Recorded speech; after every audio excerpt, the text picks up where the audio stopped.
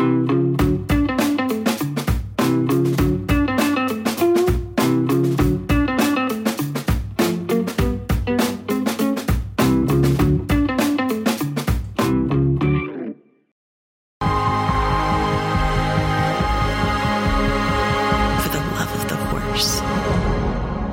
generations to come.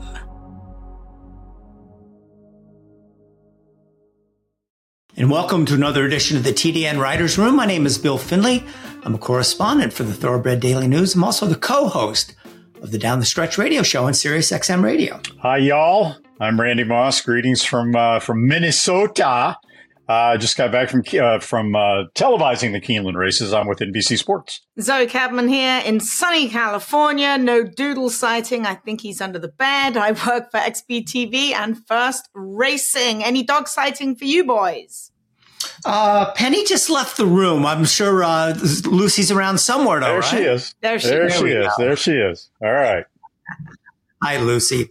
And want to remind you this week and every week we're brought to you by our good friends at Keeneland. Okay, speaking of Keeneland, we can really have a lot of fun going over not only the Keeneland races, but all the major Breeders' Cup prep races that were run around North America, including Canada, over the weekend. Obviously, I don't think we can get to every single race, but let's try to focus in on some of the bigger ones. And the way we set it up was let's go track by track. And let's just do kind of a free-flowing discussion of what we liked, what we saw, et cetera. And I'd like to start at Keeneland because I said on the show last week, I thought the race of the week was going to be the Coolmore Turf Mile. And I nailed it, guys. That was the race of the week.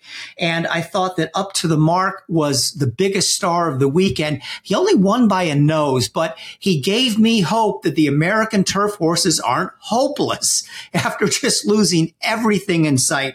He goes up against a really nice horse by the name of Master of the Seas, who was the favorite in the race. Charlie Appleby coming off a win in the Woodbine Mile. And if Master of the Seas had whipped his butt, I would have just said that you can just forget about the American horses. They're not good enough.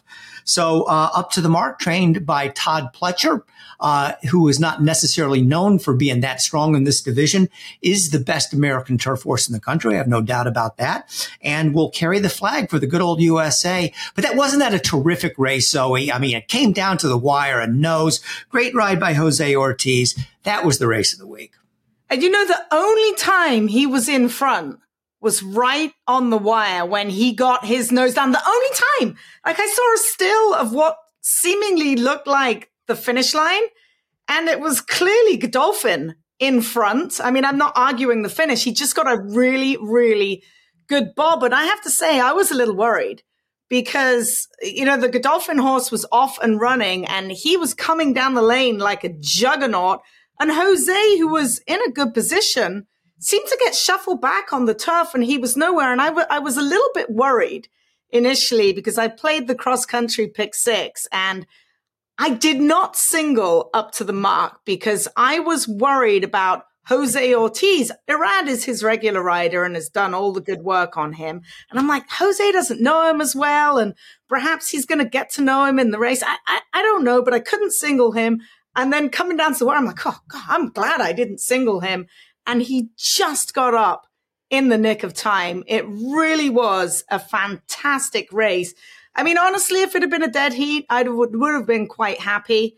And now, you know, we're going to hear an awful lot about Mike Rapoli on this show a little bit later on. But he has confirmed that Up to the Mark has no more to prove, going a mile, Randy.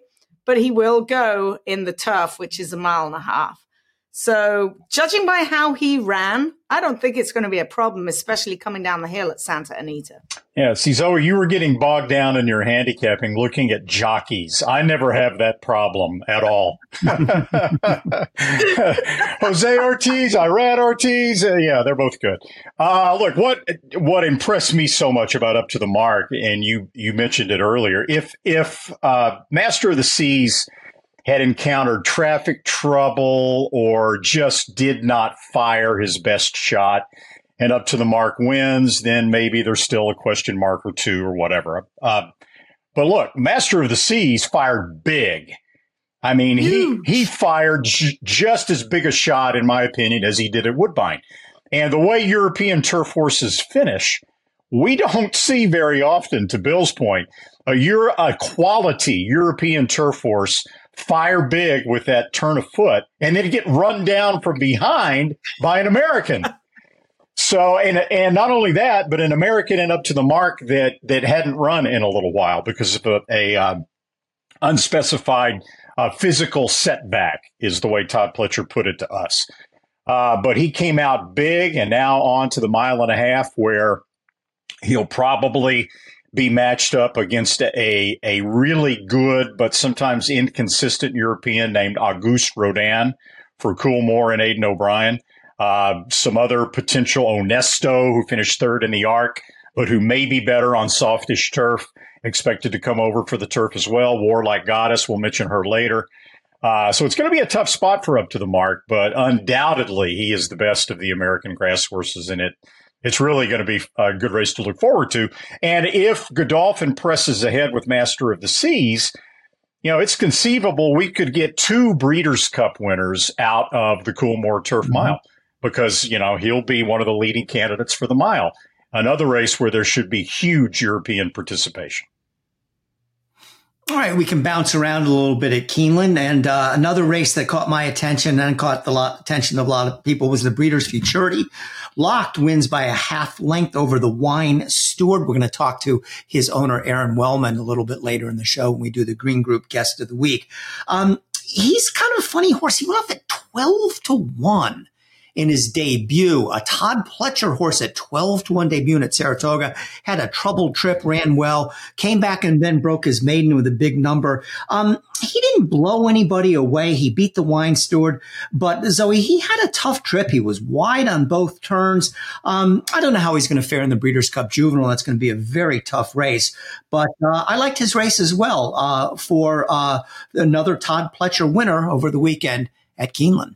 Well, he stepped up at every point. I mean, it's obvious that he wants to go 2 turns. You could tell that by his debut. He galloped out in front. First time around, 2 turns. He's answered every question. I can't knock him because he's not going to blast the doors off anyone. He's not that kind of horse.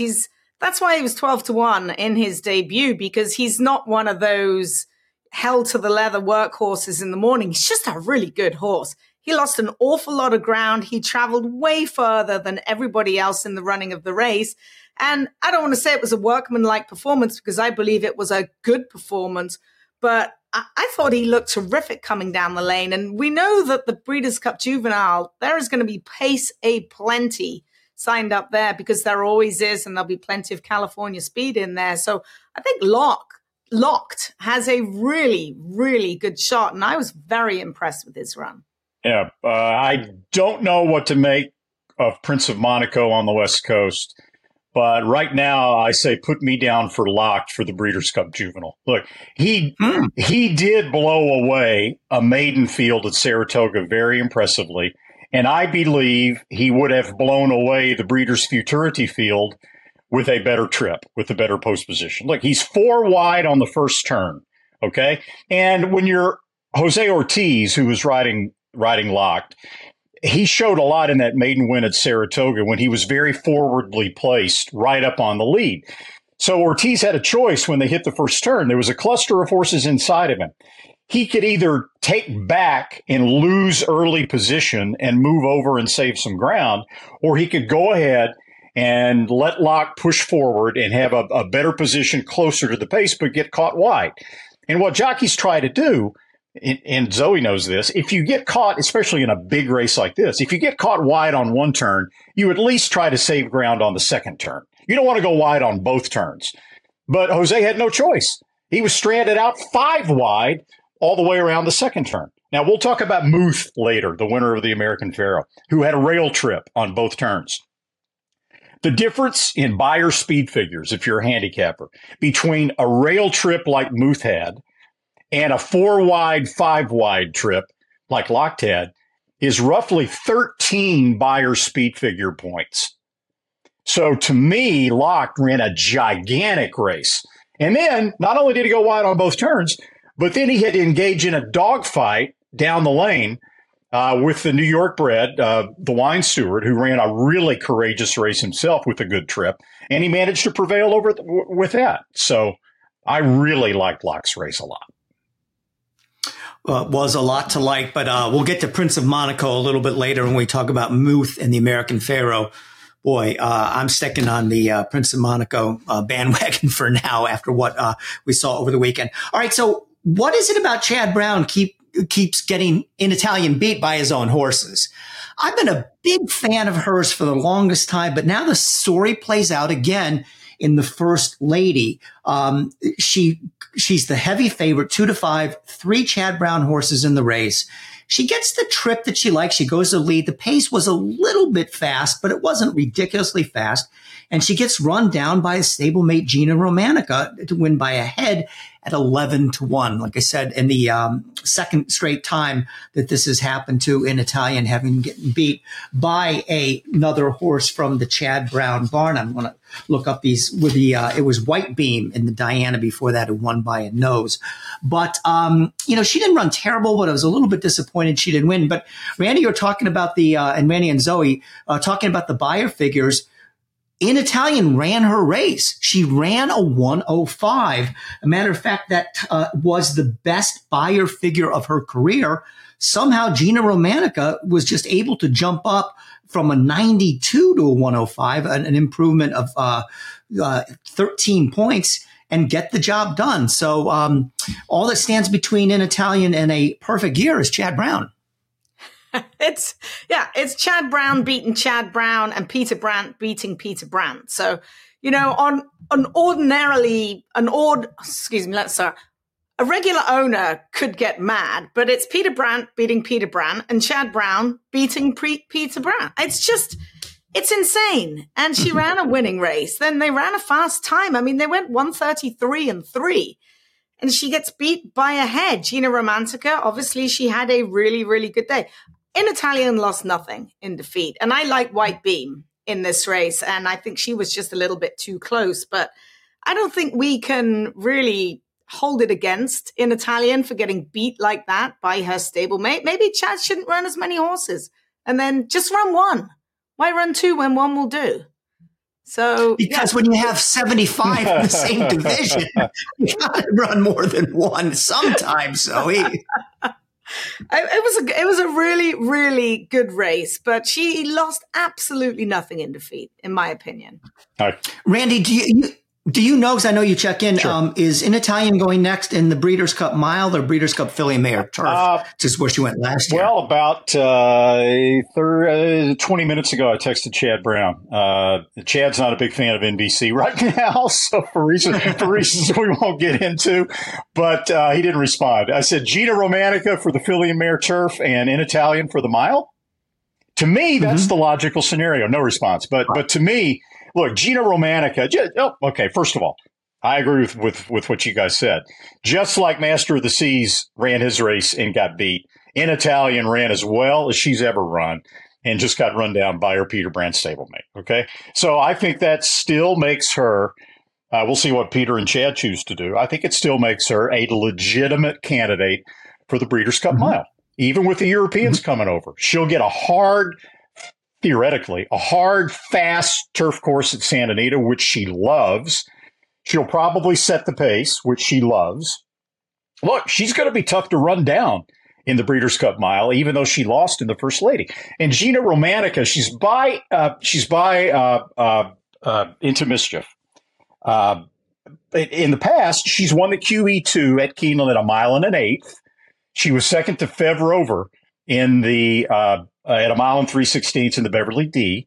So 1 1/4 miles is certainly not beyond her capability, especially the way she finished up in the First Lady. Look at this. If you believe in the Keeneland fractional times, which now they have switched to GPS fractional times, I don't know why they did it. It makes no sense to me. So handicappers out there can no longer trust the Keeneland fractional times. Their beam timer was working just fine.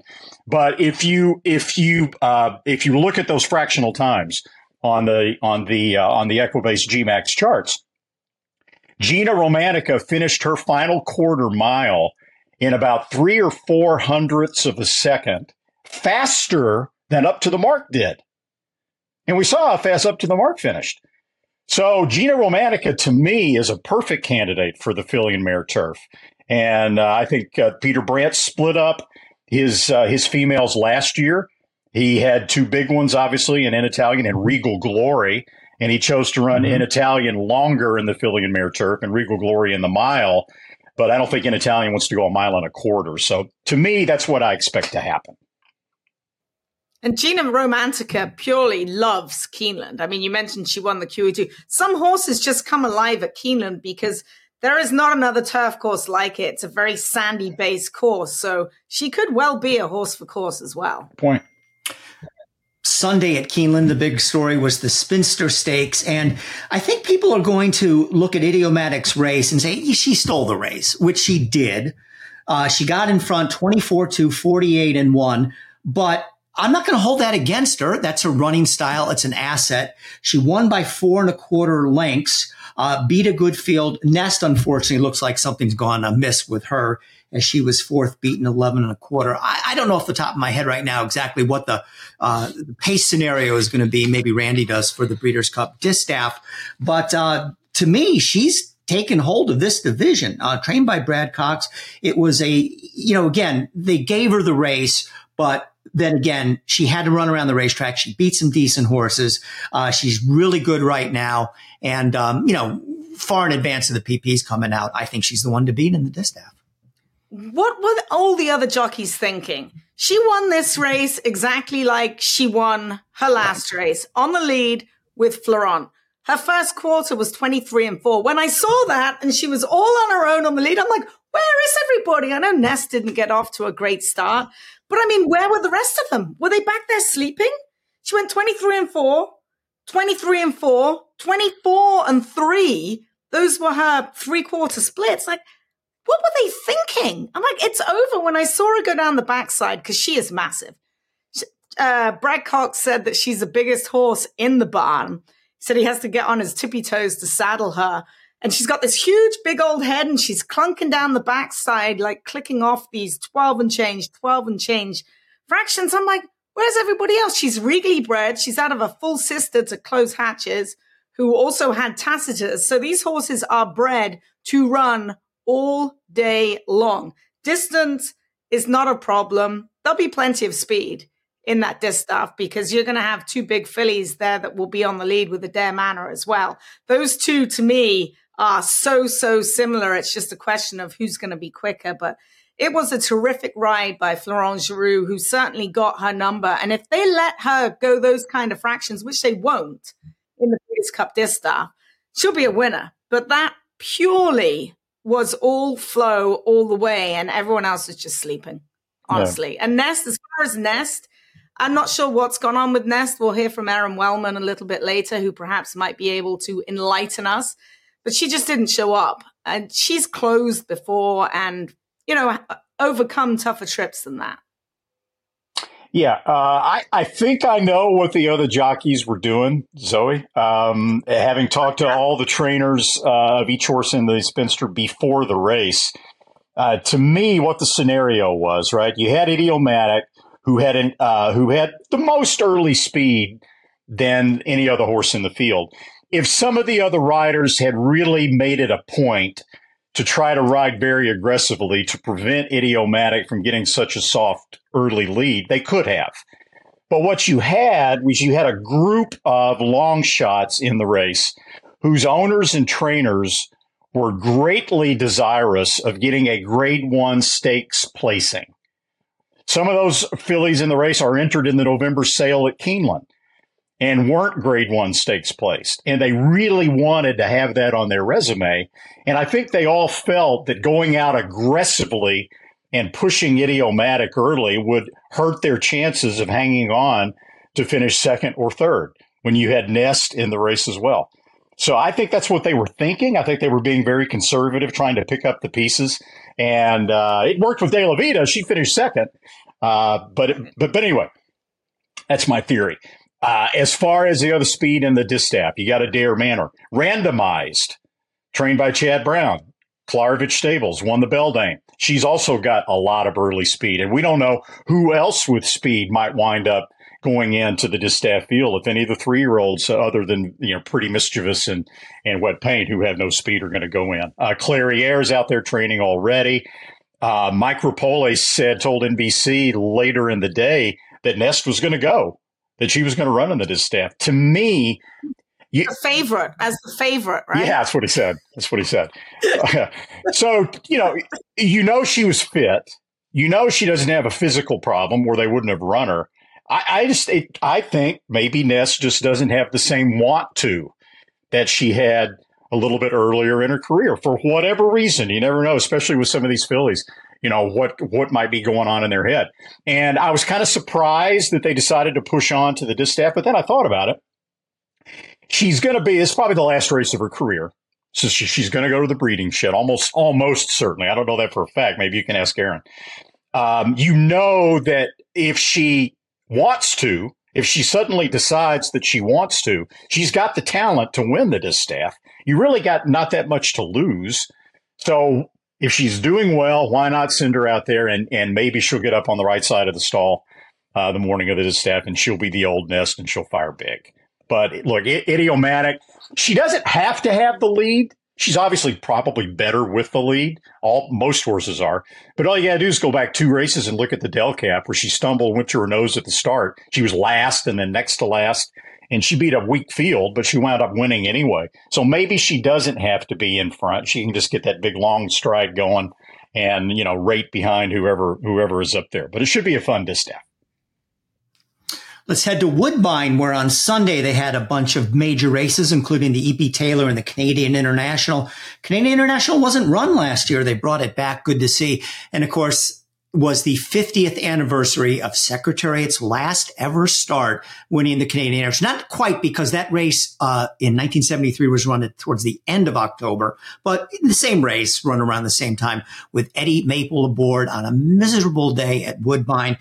Go to YouTube. You can find that race. It's really cool to see, and the conditions and everything. So to me, and the E.P. Taylor won by Fev Rover, has been a very good filly for Mark Casse, and she gets the job done over With the Moonlight for Charlie Appleby. You go into the Canadian International, and Appleby looks like he's about to could get shut out on this weekend, which is just unfathomable considering the run he's been on and the horses he brings in. So he brings in Nation's Pride, who was 5th last year as the favorite in the Breeders' Cup Turf, and gets the job done, beats another European horse, 1-2 European finish. I don't have a whole lot to say about this. Nation's Pride, I just don't think he beat anybody all that good in this race. But it is Charlie Appleby. He'll be back, I'm sure, for the Breeders' Cup Turf. But will certainly have to run better than he did last year when he was a 3-year-old. This year now he's 4, so maybe that'll help him. Charlie said he's not coming to the Breeders' Cup with Nation's Pride. It looks like that he's going to go to the Grade 2 Bahrain Trophy and then on to Hong Kong with him. So he was the best horse in the race, and he won like it. So I'm not going to knock him for who he beat. He was very good. I'll tell you who I was really impressed with was Fev Rover, because she got a perfect trip under Javier Castellano. She was on the lead, and then going around the turn, it looks like she was faltering. She was on the rails. She went back. A couple of long shots went on by her. She swung around them. She turned for home. And here comes Moira, the favorite down the middle of the racetrack, who actually passes her. And Javier Castellano, who's having the year of a lifetime, just kept riding, and Fev Rover got the win. I thought it was a really, really gutsy win by her. And who did Fev Rover beat before that in the Beverly D? Gina Romanica. So Fev Rover's right in there in the mix. Charlie Appleby must have really high standards, because Nation's Pride looked pretty good to me. And after the race, Appleby kind of poo-pooed it and said, yeah, he showed me. Yeah, he didn't want to go 1.5 miles. So we're not going to run him in the Breeders' Cup Turf. I'm like, wow, okay. I mean, I know the Breeders' Cup Turf is going to be a lot tougher than the Canadian International was, but still, I didn't think he looked that bad at all. One note about Secretariat, it's kind of fun. I remember 15, 20 years ago, I wrote an article about, I think maybe it was when Secretariat died even. And I talked to Eddie Maple, who rode Secretariat in that final race in the Canadian International. And I said, just tell me, what was it like to ride Secretariat, a horse that you'd watched, I know, like everybody else, and had admired. And he said, first of all, it was a foggy day if you look at the video. And you know how sound carries in the fog. And he said it was surreal. He's going down the backstretch at Woodbine, and Secretariat's hitting high gear. And all you could hear was like a locomotive. And he said, oh, my God. And so they get to the top of the stretch, and Secretariat's gone on, right? He's left Kennedy Road behind. He's left great turf horses behind. Secretariat might have been better on turf than dirt, amazingly. And he said, okay, I'm on Secretariat. I got this race wrapped up. This is the last race of his career. I wonder if he's got another gear. So I just couldn't resist it. He said, got to the quarter pole. He said, I clucked to him, kind of moved my hands a little bit. And he said he felt this huge surge forward. And then he just kind of grabbed a hold of it and said, okay, all right. He had it. I just had to test him out. I just wanted to see. And, of course, he, gallops across the wire way, way in front. So, yeah, it's the 50th anniversary of that win. I can't believe it's been 50 years. But that's always fun to reminisce upon. All right, guys, who was the third jockey to have ridden Secretariat other than Ron Turcotte and Eddie Maple? Go ahead, Zoe. You know this. I've got no, I don't. Sandy Hawley? Benny Feliciano rode him in his career debut, right? Finished fourth. Zoe, you didn't even try, Randy. Wrong. Oh, it wasn't Feliciano? You got the wrong Feliciano. It was a guy named Paul Feliciano. He rode him in his first two races as an apprentice, and somebody wisecracked years later, why did Lucien Lauren put this kid on Secretariat in his first race where he got beat? Says because Lucien wanted to cash a bet. There you go. Alex Trebek would never have accepted Benny Feliciano. Good job there. No, about the wrong Feliciano. Anyways, okay. All right, we do want to remind you that the TDN Writers Room is brought to you by Keeneland. And if you didn't know already, Keeneland has catalogued 3,569 horses for its 80th November breeding stock sale. It'll begin on Wednesday, November the 8th, and run 9 sessions through Thursday, November the 16th. There is a standalone November of Horses Rage sale the very following day. The breeding stock sale features proven producers, coveted broodmare prospects, many of those that ran in the Breeders' Cup who were, of course, successful racehorses. There are a lot of royally bred weanlings at all levels of the market. The auction will open with a single-day book 1, which begins at 1 p.m., and will showcase an exceptional group of broodmares, broodmare prospects, and weanlings. This week's Racing at Keeneland produced a ton of black type updates to the catalog. Check them out at november.keeneland.com. We'll be right back after this message from Keeneland. At Keeneland, a horse will always be measured in hands. Hands that see, that sense, that speak. Hands that hold our sport to a higher standard. Not for our sake, but for theirs. For the love of the horse, for generations to come. There were a plethora of Breeders' Cup win and you're in races all across the country. And I, of course, was concentrating on Santa Anita, where I caught up with some of the winning connections. Ladies and gentlemen, directing your attention to the winner's circle and Zoe Cadman. Chasselas takes the Grade 2 Chandelier in fine fashion here with not only her owner, but also her breeder, Dan Agnew. Dan, how are you feeling right now? Cloud 9? Cloud 9, that would describe it, yeah. Especially, with a homebred like this. It's a great thrill, and Mark's done a great job with the filly. The man that was on the farm, I'd sold some fillies out of this mare. He said, this is one I think you ought to keep, and I think he was right.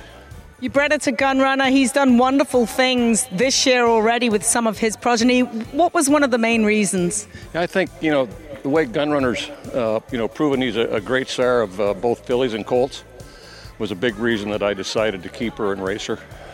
Onward to the Breeders' Cup. On to the Breeders' Cup, yeah. We hope she comes out well and looking forward to it. Didier takes the Rodeo Drive in fine fashion here with her jockey, Vincent Cheminot. First time to California, first time at Santa Anita. It's a win and you're in. How are you feeling? I'm feeling good. No, I had a very good chance today. My filly was very good. She walked good the morning too. After the long break, you never know, but today the level was very good for her. The piece was good too. Everything was okay. It's a good filly and she deserves to win a Grade 1 for the future. Bob Baffert in the Grade 1 American Pharaoh. Muth takes it. Did I say it as good as Frank? You did a very, very good, great job. You run 1-2 in here with Wind Me Up as well.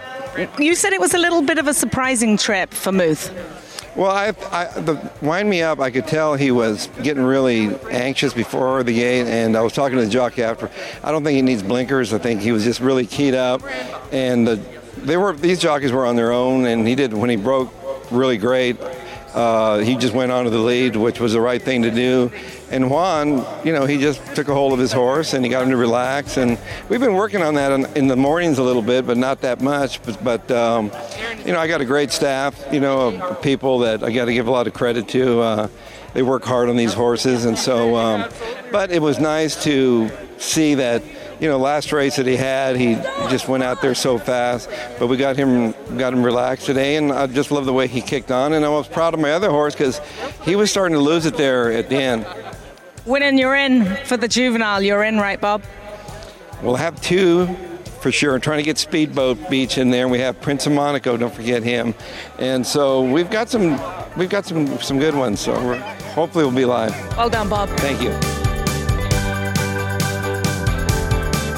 Don't forget, we'll have no racing this Friday at Santa Anita, but we will kick up on Saturday and Sunday. This year's Santa Anita Fall Meeting culminates in the 2-day Breeders' Cup World Cup Championships. For tickets, there's still tickets there, guys. Visit breederscup.com/tickets.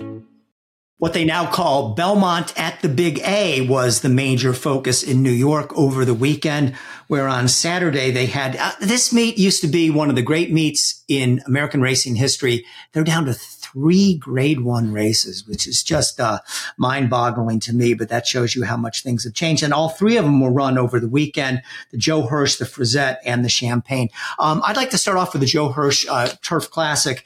And what a cool horse Warlike Goddess is. I mean, how can you not like her? This mare who RNA'd for $1,000 when she first went through the sales ring at Keeneland, was later bought for $30,000. And this is the second straight year she's won this race, second straight year she beat the males. She looked really good. She's age 6, and I think that she goes now into the Breeders' Cup Turf with a legitimate chance off of this.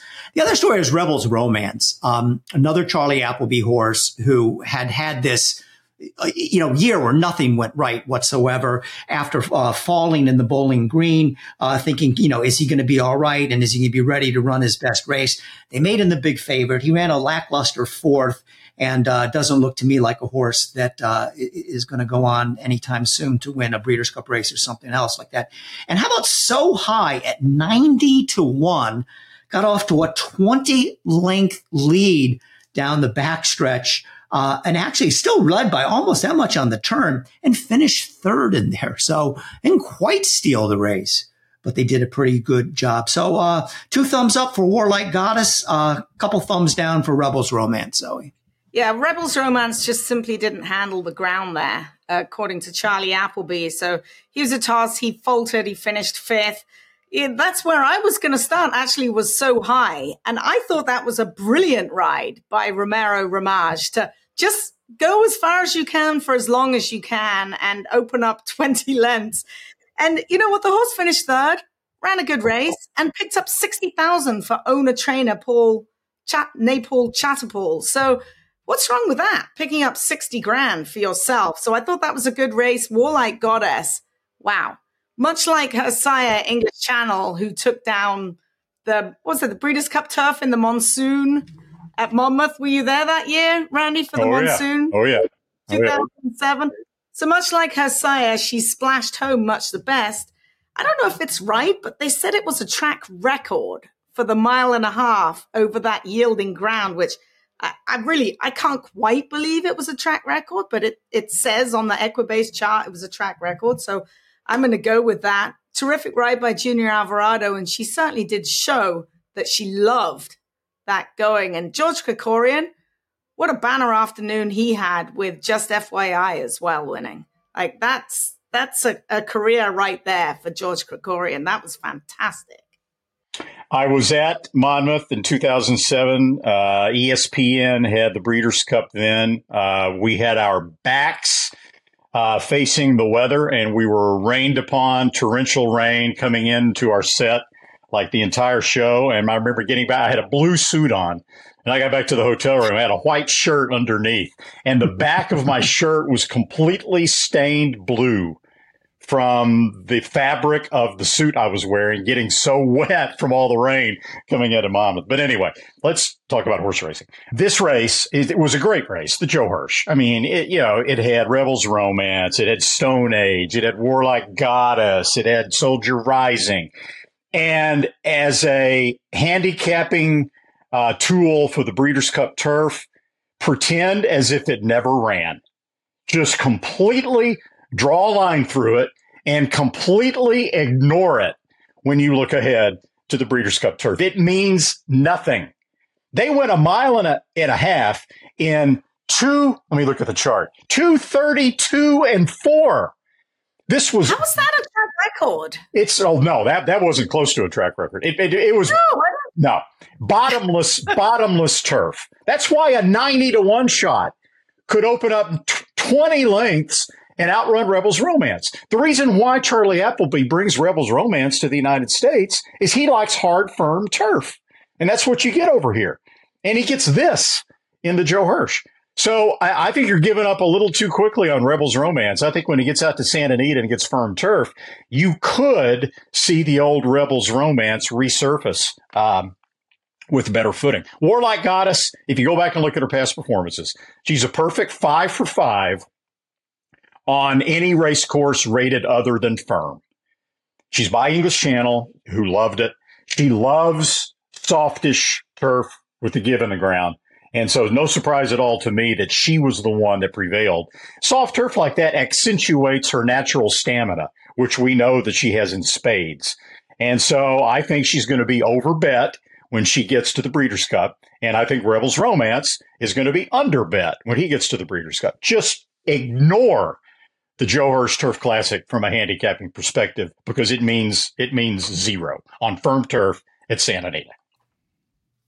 Several other big races over the weekend at the Big A. Zoe mentioned, just FYI, won the Frizette for George Kokorian and Bill Mott, the connections that brought you Warlike Goddess. Champagne won by Timberlake. Fierceness, 7th, is the 2-5 favorite. That's a race I think you can put a line through on him. He just had a miserable trip. Sunday, the Beldame randomized. We talked about her. She won easily in a 4-horse field. And with all the miserable weather we've had in New York over the last couple of weekends, and just 3 straight Saturdays, 3 straight weekends of just horrible weather, we had a match race in the Demoiselle. Jerry Mander wins the great match race of the Noble Demoiselle by 25 lengths. Zoe, what else stood out to you as one of the highlights of the Belmont at the Big A races? I mean, you got to like Timberlake's win over that sloppy racetrack. I'm not sure what's gone on with Fierceness, because he did get off to a very awkward start. I hope he didn't hurt himself after stumbling and lunging like he did. But, he proved at Saratoga that he could handle an off racetrack. So other than getting a little bit of dirt in his face, I think he probably should have run better than that. Timberlake is a horse that they've always thought an awful lot of. If you watched him work at Saratoga this summer, you'd be like, wow, who's that just blew down the lane there? And that was Timberlake. So he definitely really improved. He was rank in that hopeful run. Brad Cox has a superb record of taking the blinkers off horses. And that's exactly what worked a treat with Timberlake, as well as loving the footing. So he stood out to me in the Grade 1 Champagne. And just FYI by Justify, she's a beautiful big filly, stands over a lot of ground. Watching her in the paddock prior to her maiden win, we were worried that she wasn't going to be able to get up going 6 furlongs because she's just absolutely massive. Looks like she's still got some growing to do. But I thought she was very, very impressive and has really thrown her hat into the ring for the Breeders' Cup Juvenile Fillies. Really? Okay. Yeah. I don't like anything that came out of Aqueduct except for Timberlake. I don't think Just FYI has a prayer. I don't think the winner of the Chandelier at Santa Anita has a prayer. I think Tamara is going to be the heaviest favorite of any of the Breeders' Cup races in the juvenile fillies out there. I think she'll be 3-5, and I'll be shocked if anybody other than Tamara. Although Candied and Vivi's Dream ran pretty well in the Alcibiades at Keeneland. So, but look, I share your opinion about Timberlake. I thought he ran really well. He was entered in the Breeders' Futurity and scratched. Brad Cox also had a horse in there he was really high on named Awesome Road, who didn't run very well at all. But the reason why Cox decided to leave Awesome Road at Keeneland and to send Timberlake up to New York is that he thought Timberlake would be better suited for a one-turn mile than Awesome Road would be. But looking at the way he won the Champagne and looking at his pedigree, I think Timberlake will be just fine at a mile and a 16th, 2 turns at Santa Anita. I loved the way he set behind horses. He got involved in a pace duel in the Hopeful Stakes in his previous race that did him no favors. This time he relaxed nicely behind horses. Chad Brown had a horse named General Partner in the Champagne that was absolutely controlling the pace, going so easy on the front end, and Timberlake still ran up to him and ran him down. So I don't like Timberlake as much as I like Locked, or as much as maybe Prince of Monaco or Muth. But I think he deserves to be in the mix, obviously, for the juvenile off that Champagne effort. Randy mentioned the races at Santa Anita, including the Chandelier. To me, the story out of Santa Anita was not necessarily who won the 2-year-old races, but the 2 horses that weren't in them that are looking more and more like absolute monsters. And Randy mentioned Tamara. She did not run in the Chandelier. Dick Mandela put her in Bubble Wrap, which is what people like to do these days, and is going to train her up to the Breeders' Cup. So a horse by the name of Chattelis, who lost to her by 12 3/4 lengths last time out, she wins the Chandelier. Now we come to the American Pharaoh. Pretty much the same story. Prince of Monaco, a 103 buyer in the Best Pal, beats his stablemate Muth pretty convincingly in that race. Prince of Monaco skips the American Pharaoh. Baffert decides to go with Muth. Muth looks very good, wins by 3 3/4 lengths, gets a 91 buyer. If Chattelis and Muth are that good, how good are Tamara and Prince of Monaco? That's why, Randy, I was a little surprised when you said that you looked at Locked as maybe the horse to beat in the Breeders' Cup Juvenile and not Prince of Monaco. Yeah, I do. Look, to me, this is a redo of the 2022 Breeders' Cup Juvenile with different names. Okay, last year you had Forte for Todd Pletcher, winner of the Breeders' Futurity. And Bob Baffert out in California had Cave Rock and he had National Treasure. Okay. Now, instead of Forte, you've got Locked. And instead of Cave Rock and National Treasure, you've got Prince of Monaco and Muth. And I think they're very comparable in a lot of different ways. So it's going to be really interesting to see what happens now. Of course, this is Santa Anita at Breeders' Cup instead of Keeneland, which would theoretically favor Baffert's horses a little more than shipping them east. But yeah, I mean, Zoe, you're out there. You see Prince of Monaco. We've seen Muth. We know what Muth is. First of all, what did you think about Muth's win, and what have you seen from Prince of Monaco? Muth was excellent, and Bob's been working with Muth in the mornings to get him to relax. Now, it was a $2 million purchase. He was brilliant on debut. I had him honestly pegged as a one-turn kind of sprintery horse because he is a compact-looking individual. But watching his final work leading up to the American Pharaoh, it swayed me. He worked really good and got over the track really well. Let's just not forget that Good Magic won the juvenile going around 2 turns, breaking his maiden. So that swayed me. So that put me back onto Muth, especially because he'd outworked Prince of Monaco the week before, in my opinion. Now, Prince of Monaco, there's nothing wrong with him. He came back and worked on Sunday. So I have to say that Muth's race in the Grade 1 American Pharaoh was quite simply brilliant. Now, it didn't work out quite how Bob wanted it to. I did like his other horse as well, Wind Me Up, but he was a little antsy in the post parade, a little jittery, and went straight to the lead, which forced JJ Hernandez to take this horse back, get him to settle, and he finished like I've not seen him before. So I'm not going to toss out Muth like I tossed out Cave Rock last year, because Muth has so much more upside now. He's been allowed to settle and grow up and relax a little bit. And he could very well give Locked a run for his money. Why did you toss out Cave Rock last year? I don't remember. I just thought he was a one-ton sprinter. Well, you were probably right in hindsight. Yeah. That was me watching him work in the morning. He never really jumped off the bridle. He was always on the bridle. And what Muth's been able to do in the morning and just relax like he's done was, to me, brilliant. Because it's not often you see brilliance from Bob's horses all the time, but you don't see that kind of brilliance relaxing and settling off the pace and eating a little bit of dirt, because no one schools their horses behind other horses anymore. That seems to be a lost art. Dick Mandella's the only one that seems to manage to do that. Yeah. As far as the Chandelier, Chatterless, gun runner, again, showing what a great sire he is. She's not much to look at, but she got the job done. A lot of eyes were on Laurent. She simply didn't show up. It looks like she's probably going to get a break for Peter Urton. And I don't think the West is leading the way with the 2-year-old fillies other than Tamara, who still is sensational in the mornings and will be the one to beat for sure. Horse that's flown under the radar, Didio won the Rodeo Drive. She's now 5 for 6 in the U.S. for trainer Ignacio Correas. The fourth beat Anisette, who we will also learn more about her from Aron Wellman, but she's unlikely to come back in the Breeders' Cup Filly and Mare Turf. But Didia certainly has the credentials to be a major factor in that race.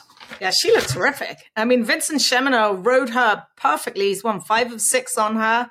She's going to stay out here. Nacho's coming out this week, so she'll be allowed to stay in the sunshine and not have to ship back across the country, which is good. But she was much, much the best in that race. Let's hear about PA Breds. You want to hear about PA Breds? All right. Well, first of all, the TDN Riders Room is brought to you, as usual, by the Pennsylvania Horse Breeders Association. We talk a lot about Pennsylvania breds. We talk quite a bit about Caravel. We'll talk about her a little bit more later in this podcast. She's running in the Franklin at Keeneland this weekend. She's trying to win it for the second year in a row. Of course, she beat the boys last year after winning the Franklin in the Breeders' Cup Turf Sprint, which is probably going to be the ultimate goal, obviously, again this year. Now, you guys, Bill had his trivia question about Secretariat. What are the Jockey Road Secretariat? If you guys get this trivia question, I am going to just bow. This would be Jeopardy for 20,000. Okay. Caravel is trying to become the second horse ever to win the Franklin in back-to-back years. Okay. Oh my, forget it. Okay. I'll give you the years of the original back-to-back winner of the Franklin, 98 and 99. I would give you the trainer if I could remember his name. Any idea who went back-to-back in 98, 99? No. Okay. Now, Caravel did it. She's a Pennsylvania bred. A Georgia bred went back-to-back in 98 and 99, a horse by the name of Aerial Delight. Well, that's what Caravel is going to be trying to do. She's going to try to go back-to-back again in the Franklin. Meanwhile, the last leg of the 2-year-old $1 million Pennsylvania sired Pennsylvania bred stallion series. Don't forget, December 27th, we're now up to $200,000 for the stakes races for fillies and colts at 1 mile and 70 yards now. To make sure your 2-year-old is nominated, go to the pabred.com website. If he's not nominated, contact the Pennsylvania Horse Breeders Association by email at info@pabred.com. Now this message from the PHBA. The PA Horse Breeders Association presents the Pennsylvania Stallion Series. 6 races for PA sired, PA bred 2-year-olds at Parks. 2 $100,000 contests at 5.5 furlongs. On August 21st, PA Day at the races. September 23rd, PA Derby Day has 2 races at 6.5 furlongs, both with a $150,000 purse. And in December, 2 races going long, each worth $200,000. For more, go to pabred.com. The TDN Riders Room brought to you by the Fast Sires at WinStar Farm, the sponsor every week of this Fastest Horse of the Week segment. Our spotlight sire this time is Life is Good. We know the sons of Into Mischief are fast. But who is the fastest son of Into Mischief at stud? And that, of course, would be Life is Good, with 9 triple-digit buyers, including a 112. And you talk about a horse that's doing well in the Stallion Barn. He bred 192 mares this year, and he has a new stud fee beginning in 2024 of $85,000. With numbers like that, Life is Good. It's not just good, he is brilliant, and he stands, of course, at WinStar Farm. Fastest horse of the week, it's a tie. We've talked about both of them already. Gina Romanica, of course, with 105 in the First Lady, and Warlike Goddess with the 105 in the Joe Hirsch. Now, anybody that knows anything about speed figures, these two figures could not have been more different in terms of how they were earned. The pace was so slow in the Joe Hirsch that any fig maker, not just Beyer speed figures, but Thorograph, Ragozin, you name it, it's an educated guess, the 105 for Warlike Goddess. There's really no way to be confident in any number when a pace is that slow. It throws the final time, in this case, 2:32 and 4, just throws things totally out of whack. But in terms of Gina Romanica, you also had the Coolmore Turf Mile as a barometer, and the two races were very similarly paced. So you can be very confident in the 105 that Gina Romanica earned, and we'll see whether or not she goes forward to the Breeders' Cup Filly Mare Turf. The TDN Writers Room brought to you by the Green Group, of course, the sponsor of our Green Group Guest of the Week. The Green Group is a tax consulting and advisory firm that specializes in the thoroughbred business and specializes in saving you money on your taxes. Welcome in now the Green Group Guest of the Week. It's the head of the Eclipse Thoroughbred Partners, Aron Wellman. What a terrific weekend Eclipse Thoroughbred Partners had at Keeneland. They won the Darley Alcibiades with Candide on Friday, then came back to win the Breeders' Futurity with Locked the following day. I believe he said this is the first stable in Keeneland's history to win both those races back to back. We bring in now Aron Wellman. And Aron, I want to talk all about those races and all the success you've had, but let's see if we could perhaps break some news here first on the TDN Writers Room podcast. Not a great afternoon for Nest in the Spinster. We know that's not her. We know what a great horse she has been throughout her career. Fourth beaten, a dozen or so lengths. What does that mean for her status for the Breeders' Cup this staff? Look, as always, we'll do what's in the best interest of the horse, no matter who the horse is, whether it's Nest, a champion, or the lowest horse on the depth chart. We're going to make sure that we do what's best for the horse. Nest, as you said, didn't have her best day on Sunday in the Spinster. But to answer your question, I think we're just going to have to evaluate her over the next 10 days to 2 weeks and see how she responds to that outing. Todd Pletcher is going to consolidate all of his Breeders' Cup hopefuls at Keeneland. So she's already there, which is nice. It makes it simple. And we'll just monitor. Obviously, she's been in the barn for 2.5 years. We know her inside and out. She's a pretty easy tell. When she's right, she lets us know. And if she's not up to it, there's no way she'll get on that plane. But we're certainly hoping that she gives us all the signals to give us the confidence to head out to California. Her last two races have been just a little bit subpar. Has she given you any indication that she might have been like, I've had enough? Because having watched her all summer in Saratoga, she looked phenomenal this past summer. Yeah, we're not a stable that likes to hang our hat on excuses, but I'd like to think that she's deserving of a few excuses over the last couple races. At Saratoga, the track was an absolute quagmire that day. She didn't seem to enjoy herself all that much on the surface on the occasion.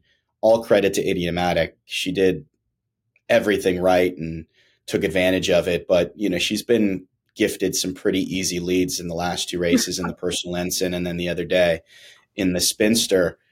So I think it was a function of circumstance that day in the Personal Ensign. She was also coming into heat, which didn't help matters. So we kind of drew a line through that one.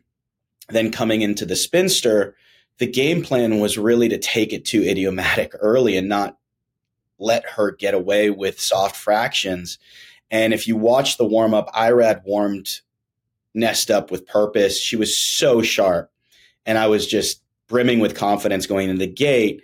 And it was almost like we sharpened her up too much in the warm-up because it was hard to tell, but she did lunge while she was waiting for the gate to spring open. She banged her head against the gate. I'm pretty sure it rang her bell. Irad thought it did. And then she was a bit dazed when they did open the gates, and she didn't break at all. And from there, it was just a mess. And again, all credit to Idiomatic, not taking anything away from her and her connection. She's a fantastic filly and deserving of these 2 wins. But everything that could have gone right for her went wrong for us. And we're hoping that if Nest shows us that she's in the mood to make this trip out to California for the distaff, that with the presence of Adair Manor and a couple other speed fillies, they might keep Idiomatic honest, and that could set it up a little bit better for Nest. But at the end of the day, her last 2 races have been subpar, and she's definitely going to have to be showing us that she's at the top of her game in order to justify going out for the distaff. And also she's entered in the Fasig-Timden November sale right after the Breeders' Cup. So we'll be keeping our eye on that. All right. So Aron, let's talk about better things now. Your big wins. You start off the weekend in the Darley Alcibiades with a win by Candide. And she looked good on paper. She broke her maiden at Saratoga by 3/4 of a length, got a 76 buyer. But this was a tough race. You have Vivi's Dream in there coming off that big blowout win in the Pocahontas. And then Brightwork, of course, who was the leading filly in the division coming in. What was your confidence level with Candide? And were even you a little bit surprised that she pulled this off? Our confidence level was guarded going into it. It was a big ask to go from a 3/4 debut win at Saratoga to a 1.16 Grade 1 at Keeneland, especially against the field that you just mentioned. But she's a filly that has always exhibited a supreme level of talent. That said, she's given us fits ever since she got down to Susan Montaigne at Winding Oaks in Ocala throughout the winter and the spring. She's got this just resistance to switching leads when she's supposed to switch leads. And Susan got her to do it a few times. She's a master horsewoman and a few guys on her riding staff. But by and large, from the time she was broken and all the way through her training with Todd Pletcher, she just never would switch leads. So it was something that we were concerned about going 2 turns off of one sprint race. Is staying on her left lead all the way around the oval going to blunt her ability to polish off a race of this magnitude? But one thing I'll give Todd Pletcher, of course, credit. Anytime you train a filly to win debut, going 6 furlongs, and then win a Grade 1 after that, with just that one start under her belt, is just epic achievement. But also Luis Saez is the kind of rider that really suits her, because if they're running for Louis, he just leaves them alone. He doesn't try to make them do something that they don't want to do. He just keeps the momentum going. And I think you've seen that in her 2 races. I would say I was mildly surprised. We were hoping to get valuable Grade 1 black type with her. We thought we'd accomplish that, and anything beyond that would be cherry on top of the cake. But, you know, she's a very gifted filly. She's done nothing wrong. Again, she's going to have to take another step forward. We've got Tamara waiting in her home court, for the juvenile fillies. So this is going to be another huge ask, but I don't think there's any ceiling to her limitations at this point as far as Candide is concerned. Yeah, she's certainly a very nice filly indeed. So you've got her for the juvenile fillies. And then let's talk about Locked. And I want to go back to his maiden run, his debut run, where he was 12-1. We'd watch him in the morning. He doesn't really light up anybody's stopwatch in the morning watching him work. But what were you hoping for in his debut, and what did he show you after the race? Well, whereas Candide was always a quirky filly that gave us great concern, because there's nothing more frustrating than a really talented horse that can't execute when it matters, right? And when you don't train professionally, that's your concern, that they're not going to translate that talent onto the racetrack. With Locked, it was the exact opposite. He was broken down in Ocala by Ocala stud David O'Farrell and his staff.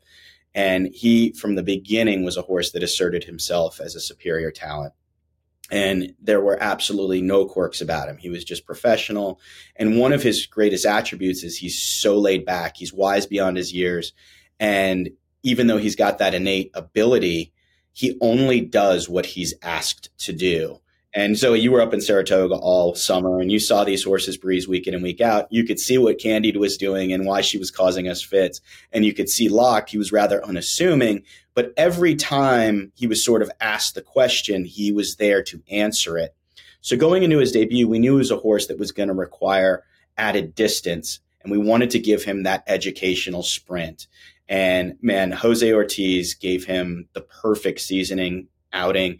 He had some trouble at the start, which wasn't by design, but it shuffled him to the back of the pack. He was able to take dirt, pick up the pace going into the far turn, weave his way through traffic, and then finish with gusto. And he galloped out monster that day. And I distinctly remember I happened to be in Saratoga and walking down the stairs to unsaddle him. I was with Todd, and I said to him, what about the hopeful? I think we can win the hopeful with this horse. And he said, 1 mile maiden race at the end of the meet, Breeders' Futurity, Breeders' Cup. And when Todd has those visions and that ambition, you know what type of regard he holds that horse in. And thankfully, we executed the 1 mile maiden race, and then we got the job done in the Breeders' Futurity. So touch wood, we've got one more notch on the belt to execute come Breeders' Cup.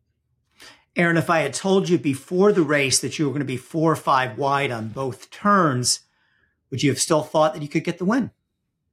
Look, he was 3 to 5 on Saturday, and that was ridiculous, in my opinion, for a horse that was facing the type of field that he was facing. That was not an empty starting gate. That was a serious group of colts that lined up against him. And while we appreciate the respect he was given at the betting windows, in my handicapping, I didn't make him 3 to 5 by any stretch of the imagination. When the post positions came out, I didn't mind that he was drawn wide because he's such a big, long striding, high cruising speed type individual that if we could keep him in the clear, that would be okay.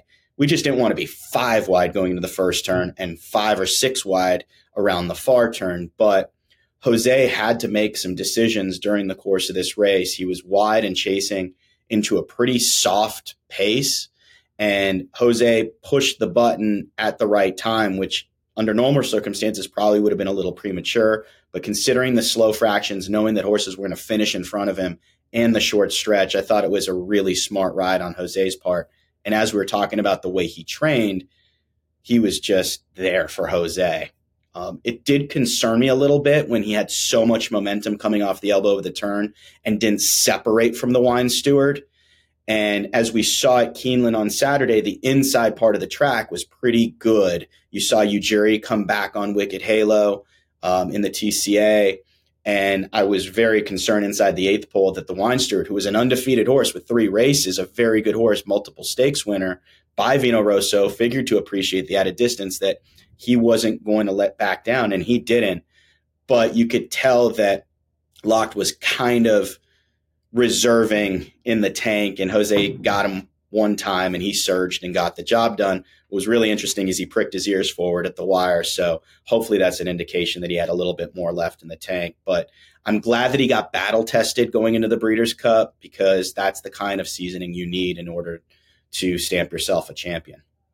And Aron, Randy Moss, who was not able to make this part of the podcast segment, he had a prior commitment. He's come right out. Locked is the pick in the Breeders' Cup Juvenile over Prince of Monaco. So you impressed, pretty smart handicapper there. But that's going to be a tough field, though. Those Baffert horses, Muth and Prince of Monaco, are tough. Absolutely. I mean, you've got Bob Baffert sitting in his backyard waiting for everybody to show up. That's a huge advantage. And he just wins these races year after year. And look, you've got Timberlake, who was extremely impressive, winning the Champagne on Saturday as well. He's a very gifted horse. I didn't mind seeing him divert to New York instead of staying in Kentucky. So it's a deep group of 2-year-old colts this year, and anyone who wins it is going to be a deserving champion and probably, mark the favorite for the Kentucky Derby. But if Locked continues to train accordingly and come into the race well, we'll certainly be going over there with conviction that he's the horse to beat. Aron, Eclipse Thoroughbreds has prided themselves over the years in picking up horses for marginal sums. Candied 165, Fazig tips in October, Locked 425. But this year, Eclipse, along with some other partners, bought 18 yearlings at Keeneland, good for, I think, $5.3 million. You spent some money. You brought some nice colts. What's the mindset for Eclipse moving forward? Well, we're always seeking value, Zoe. In this market, if you want to play at the top of the game, you've got such incredible bloodstock agents, eyes for talent that have a lot of money behind them that are all trying to either hit the home run with a stallion prospect or have that knock it out of the park filly. And we've been able over the last 12 years since our stable was founded, to find our spots, pick and choose, fly underneath the radar. We'll take our swings on occasion. Our first 7-figure acquisition was Tappert as a yearling. Thankfully, he followed through with a classic win and got a stallion deal at Gainesway Farm. But, you just sort of have to go into every sale, every private acquisition, hoping that A, you're right about the talent that you're perceiving in that individual, and B, landing value for your partners that are putting up their hard-earned money to have these individuals. And the faith that they put in the Eclipse program is immense. We're very humbled by the fact that we've got such an incredible partner base that answers the call every time we ring the bell. And, I don't think that there's a game plan other than we have made it a point from the beginning of our stable to not just seek talent and find equine athletes, but we believe that our equine portfolio needs to be founded on fillies. If you're going to stand the test of time in this game and try to make any economic sense of it whatsoever, you've got to have your portfolio based on fillies. And, we think we've earned that moniker #Eclipse fillies over the years with so many good fillies. And yes, will we take our swings here and there for those stallion prospect profiled colts? Absolutely. We've got a certain demographic of our partner base that wants to go after those types of colts. And then we've got the guys that really believe in the fillies. So it's a really good blend of partners and support that we've got. And at the end of the day, we're just out there trying to perform our due diligence the best we can, find the horses that we think can represent the baby blue and black on Saturday afternoons, and provide our partners with a great racing experience on and off the racetrack, and hopefully make some history. Aron, one more horse to ask you about before we let you go. You had a second place finish in the Rodeo Drive with Anna Sett. Ran into a tough customer in Didia. She ran very well. Her first loss in the United States since coming over from Great Britain. She was only a 3-year-old, but your trainer, Leonard Powell, has been quoted saying she will not run in the Breeders' Cup. Why not? Yeah, it was a interesting decision after she won the Del Mar Oaks so handily. She had done nothing wrong, established herself as the elite in the division in Southern California. But the reason we stayed home is A, because we wanted to test her at 1.25 miles. B, we thought that just keeping her home would be advantageous for her long-term development. And C, it was a perfect opportunity for her to run against older fillies for the first time in a graded stakes race. And to be able to run out of her own stall at Santa Anita at the trip that the Breeders' Cup Filly and Mare Turf would be on against older fillies, we thought was the ideal test.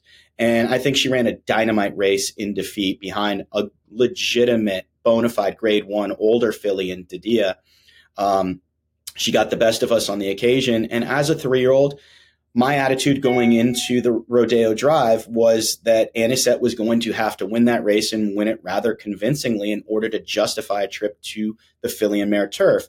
Now, while I thought she ran an exceptional race on the occasion in defeat, I don't think it was quite good enough to warrant running against older fillies and mares again in the Breeders' Cup. You're going to have a huge European influence. You're going to get more fillies from the East Coast that are going to be in that field. And she's such a good, high-quality filly that I think if we peel back, let the big dogs bang heads in the Breeders' Cup, maybe we look for something like the Matriarch at Del Mar in the fall, maybe the American Oaks to cap off her season and then give her a little break and work backwards. We're going to have a really nice filly next year. So, look, as much as we'd love to have another runner in the Breeders' Cup, we're going to treat her like the good horse she is. And hopefully our partners will be able to cap off the year in style and then go into next year and hopefully develop a campaign that will get her to the Breeders' Cup next season.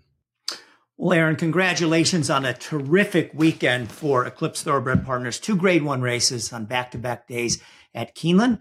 We'll see you at the Breeders' Cup. Best of luck, my friend. Hold on a sec. I just want to get a big shot of where Aron is because it looks like he's surrounded by some fantastic saddle towels. What have you got behind you, Aron? Yeah, this is a little display that I've got to remind me of all these great horses that have gotten us to where we are. Because at the end of the day, without these horses doing it out on the racetrack, there is no Eclipse Thoroughbred Partners. But yeah, I'm in my office here at Del Mar after a long but successful weekend at Keeneland. And, I pick and choose some special ones that might hit a little closer to the heart. But I can't really see what's behind me. I think Sharing, of course, who was a Breeders' Cup winner, and Nest, and maybe Aloha West, and Taprit, and Carolina, the who's who of our stable over the years. But I'd like to keep little reminders to respect what's been done and hopefully continue to strive to improve daily so that we can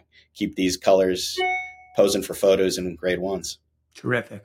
Well, Aron, once again, thanks so much for joining us here as the Green Group Guest of the Week on the TDN Writers Room podcast, and best of luck going forward. Looks like you could have a big Breeders' Cup. Really appreciate it. Thanks for thinking of me, and thanks for all you guys do. Keep up the good work. Really appreciate it. Thanks, Aron. As this week's Green Group Guest of the Week, Mr. Aron Wellman will receive a free 1-hour tax consultation from Lynn Green and Company at the Green Group. For more information, again, on how the Green Group can put more money in your pocket after taxes, you can go to www.greenco.com.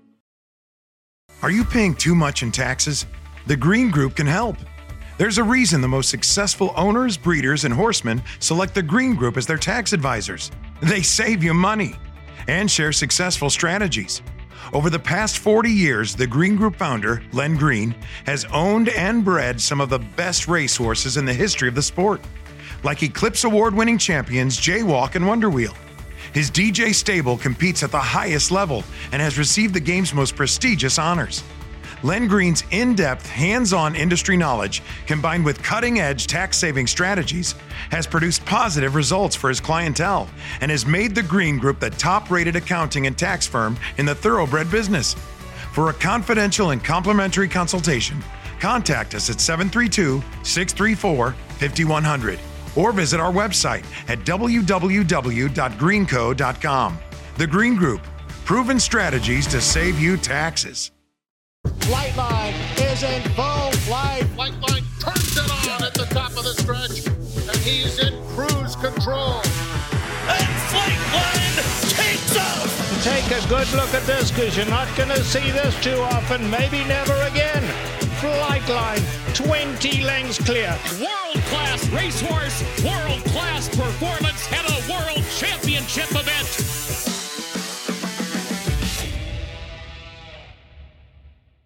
Do want to remind you that the TDN Writers Room is brought to you by the Lanes End Stallion of the Week. And this week, it is their newest stallion prospect and most recent Grade 1 winner.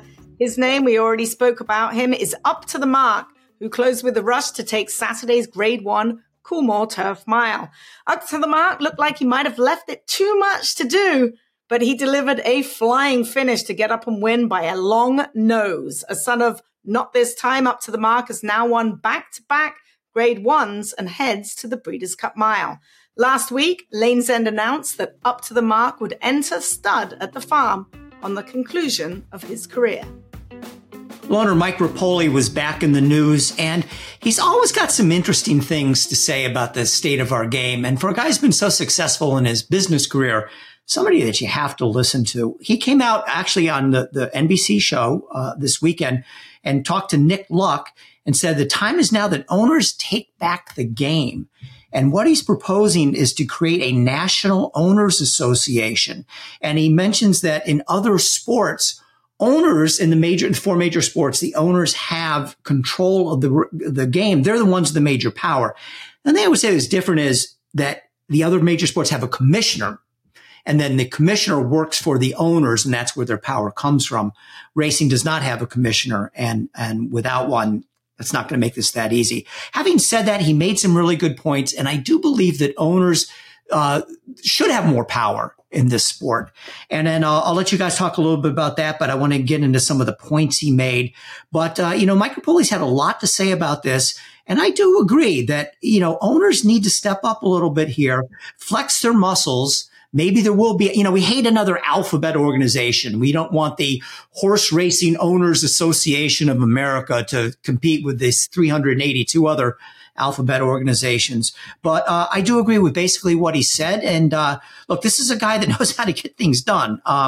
He sold vitamin water to Coke for $36 trillion and then Under Armour back to Coke for $47 trillion.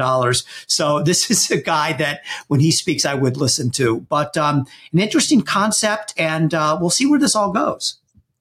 Well, there's no question this guy knows how to make money. There is no question whatsoever. Let's come with a plan and get it going. He's very good in front of the camera, and he likes the camera a lot. And he came up with some good points that owners need to take control of the game.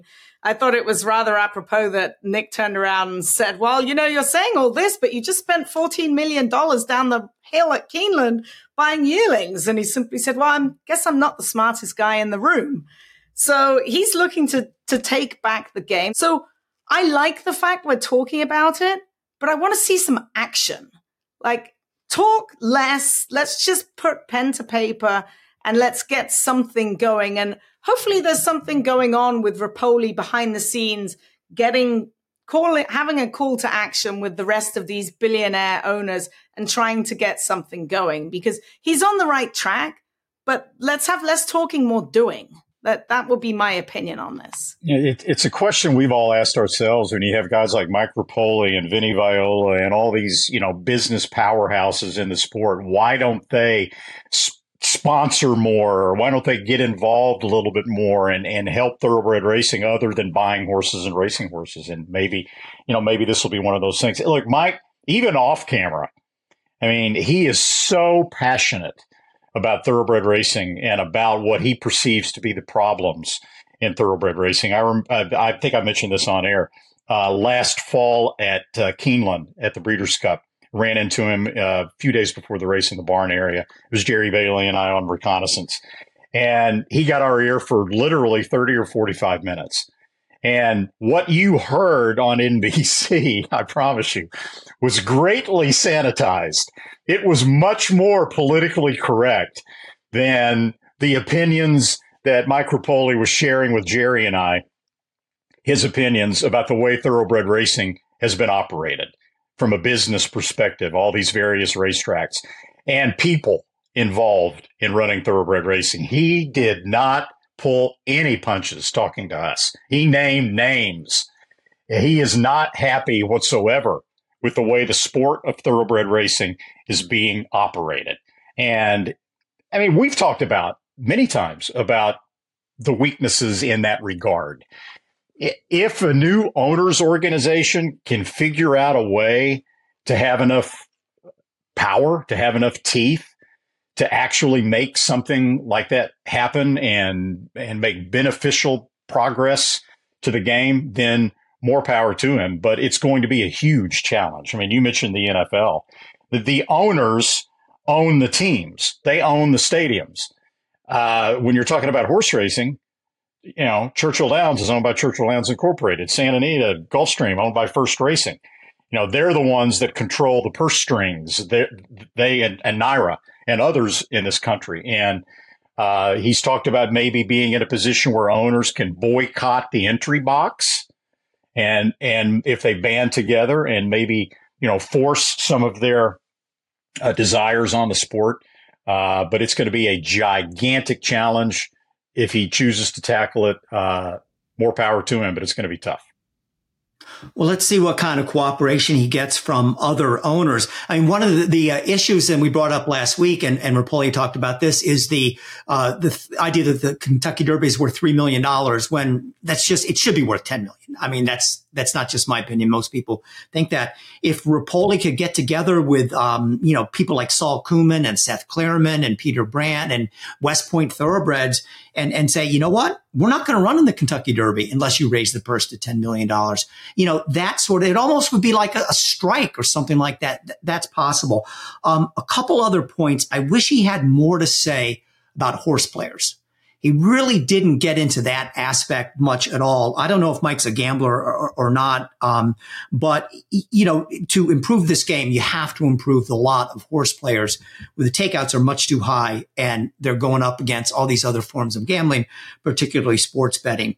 He had some other points that I thought were pretty spot on. He said you ought to increase purses for older horses to increase, not make the allowance race go from 100,000 to 125, but big money races for older horses to give them some incentive to come back. He said fix 2-year-old sales, no more of this 1 furlong and 9 3/5 business.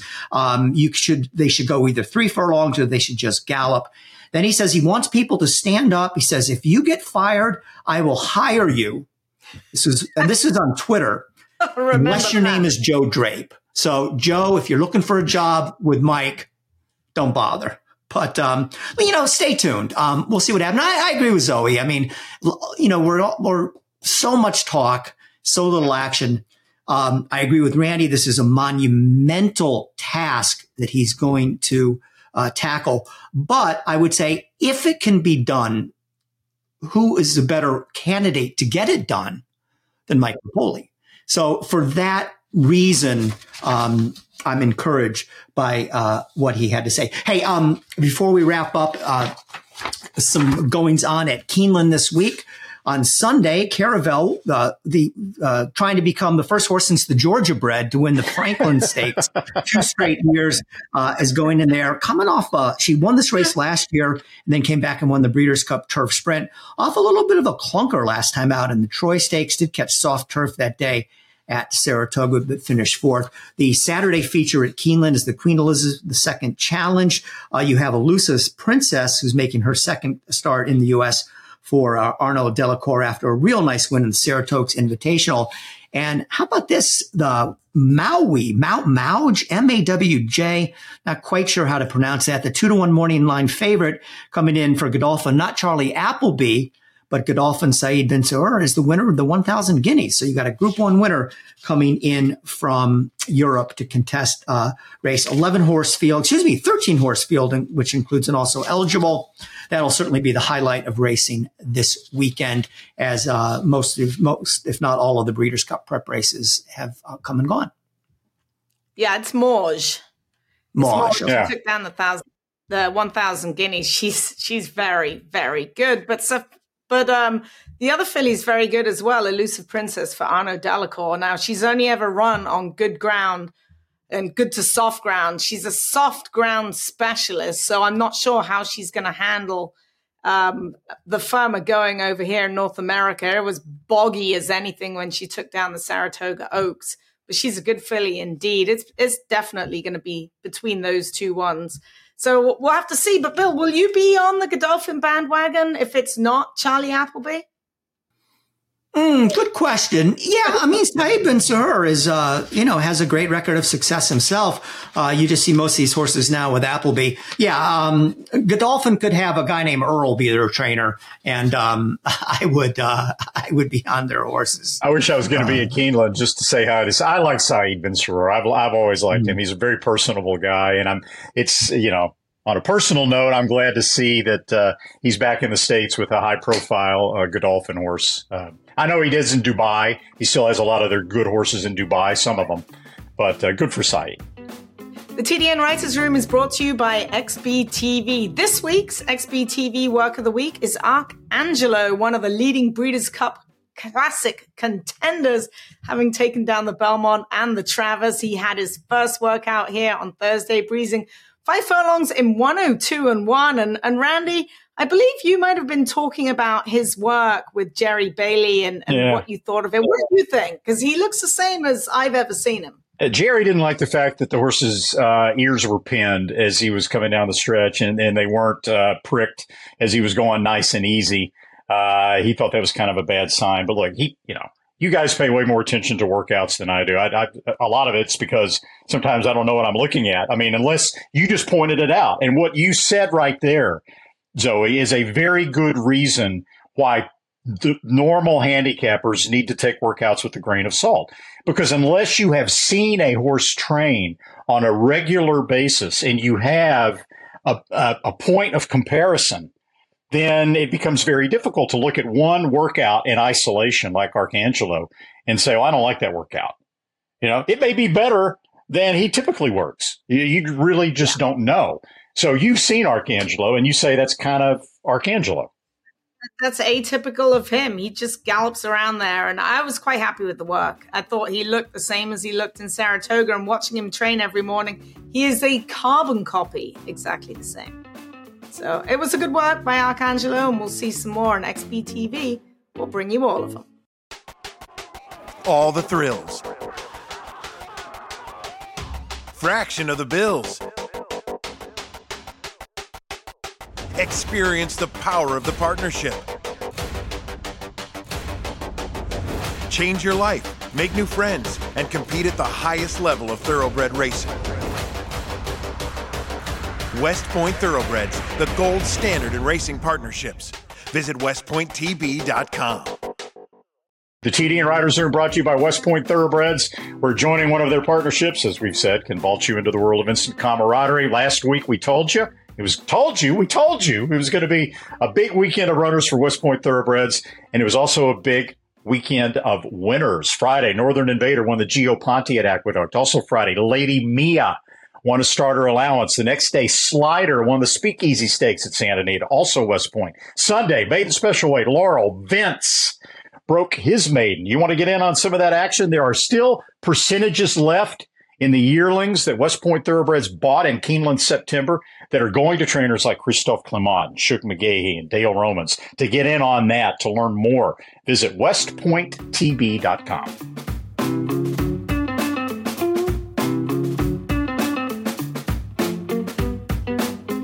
Well, that's a wrap on this week's show. I want to thank my partners, Randy Moss, Zoe Cadman, our Green Group guest of the week, Aron Wellman from Eclipse Thoroughbred Partners, our co-producers, Katie Petruniak and Anthony LaRocca, our editors, Aaliyah LaRocca and Nathan Wilkinson.